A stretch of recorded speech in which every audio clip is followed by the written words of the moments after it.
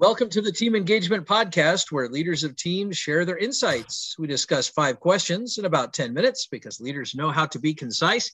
I am very excited to have Rob Scott as our guest today. He is the founder of Legends Boxing right here in Lehi, Utah. And Rob, thank you so much for taking time to be on the podcast today. What would you like the people to know about Legends Boxing? I think our quick elevator pitch is Legends Boxing is founded on 3 core values. It's results, belong, and real. And that means we teach real boxing, help people get results, and anybody that wants to do it, it's available and meant for anybody that's interested. And if I remember correctly, you have a number of stores, especially here in Utah, but in different areas of the country now. You're expanding. Is that correct? Yeah, we'll have, I think we'll have 19 open by March and 37 still to come. Wow, that's fantastic. Congratulations on your success. That's awesome. Thank you. All right, well, let's start with question number 1. Based on your experience, is there an example that you might want to share about collaboration within a team? Yeah, so collaboration is huge for me. I've realized that there's a specific area of the business that I focus on that I'm probably good at. The rest of it, I'm probably not very good at. And I tend to leverage the talents of others in their areas and trust them. And how I've done that is every year, like clockwork, no matter how busy we are. This year happens to be a big challenge because everyone's busy and flying all over the place. But we do an annual SWOT meeting, and that's strengths, weakness, opportunity, and threats. And we've done it for the past 8 years. And it kind of gives us our big, huge goal for the year, tells us how we're going to move the needle, the things we need to pay attention to.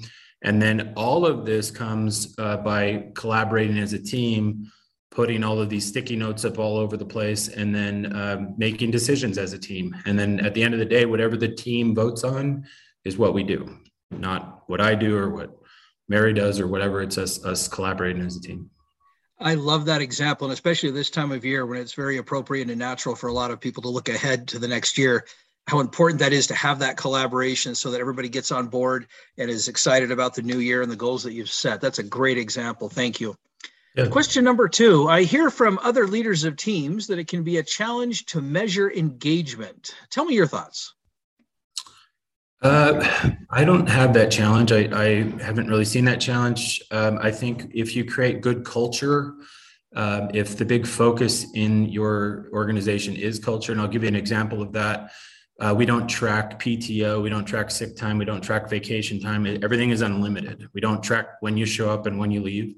We track if the job gets done or not. And it almost becomes very self-regulating. It does become self-regulating. So meaning that we have obligations, we have numbers, we have metrics that we look at, and either as a team we're hitting those benchmarks or we're not. And if we're not hitting those benchmarks, why aren't we? And if it's because so-and-so's out on vacation or gone all the time, then that becomes abundantly clear that we have the wrong person. So I'm of the philosophy that if I have to check on you, then I've hired the wrong person. So we also subscribe to that. Hire quick, fire fast, promote faster. And so again, when you create culture, things self-regulate. You don't really have to worry about those other things, in my opinion. I like that approach a lot. And I like how you said that with the right culture, you don't have to self-regulate, or you can self-regulate to a certain degree. That's a great comment. Question number 3, based on your experience, Rob, what is one quality of a confident leader? I think the biggest one that I've tried to help other leaders recognize is giving the gift of confidence in your team. And how you do that is by complimenting them, noticing their successes and building them up. I think good leaders, if you think about it, if you go up to someone and say, "You're doing an amazing job today," the chances of them continuing to do a good job are probably great. And if you mean it and you find something that they're doing and you find an area to compliment, but organically, simply by giving a heartfelt, warm compliment puts you in a position of leadership, and they accept it as a leader giving them something which helps them feel more empowered to do a better job. I think good leaders find ways to make people want to work harder because they enjoy what they're doing. I like that. So good leaders compliment their team members. I like that. Great comment. Question number 4, is there someone that you'd like to recognize that has made an impact in your life? Oh, man. I've got so many people. I'd say any type of success I've had in my life has come either through massive failures or through learning from other people and mentorships. There's a gentleman, he's no longer with us, but his name is Earl Henley. And he's the guy that instilled work ethic. I was 19 years old and he recruited me to sell insurance for him. And he told me one day, he said, I was constantly late. I've always had an excuse. And he said, Rob, if I had $1 million and said, if you're here tomorrow at 8:00, and if you're there at 8:01, you lose $1 million. But if you're here at 8:00, you get this $1 million. Would you be here? I said, oh yeah, I'd absolutely be there. Of course. So he said, it's not a matter of you being on time. It's a matter of a priority. So if your priority is the $1 million, it would come hell or high water, you'd be there. So that stuck with me forever. And I've always thought about, man, how I prioritize my time speaks volumes to what success I have. And so I've never forgotten good old Earl Henley and his work ethic and the things that he taught me early on in life. Well, thank you for recognizing him. He obviously did have an impact.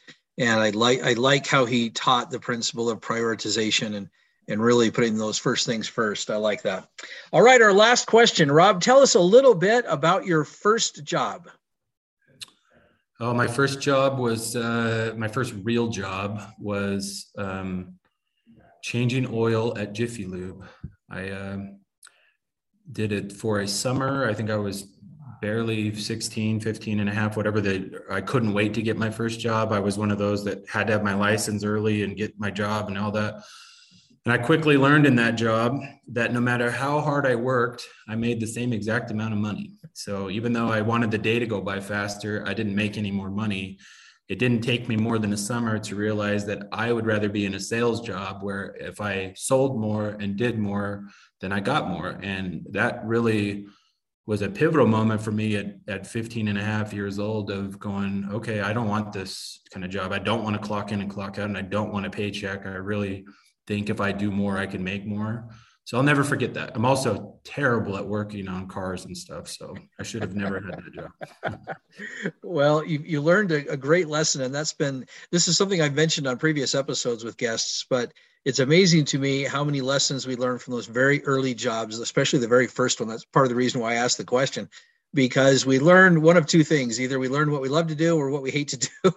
But either way, it really starts to provide some really clear direction to individuals about what they may want to do as they get older and start entering more of a career. And so that's why I always love hearing the questions, or the answers to the question, I should say. Yeah. Rob, thank you so much for being on the podcast today. How can people find you? The best way is just legendsboxing.com. We have tons of information, and somehow they can get to me through that generally. Fantastic. This is Sean Richards with the Team Engagement Podcast, where leaders of teams share their insights. Again, if you'd like to learn a little bit more about the Team Engagement Podcast, you can go to our website, teamengagementpodcast.com. Once again, teamengagementpodcast.com. Thank you so much for joining us today. Have a great day.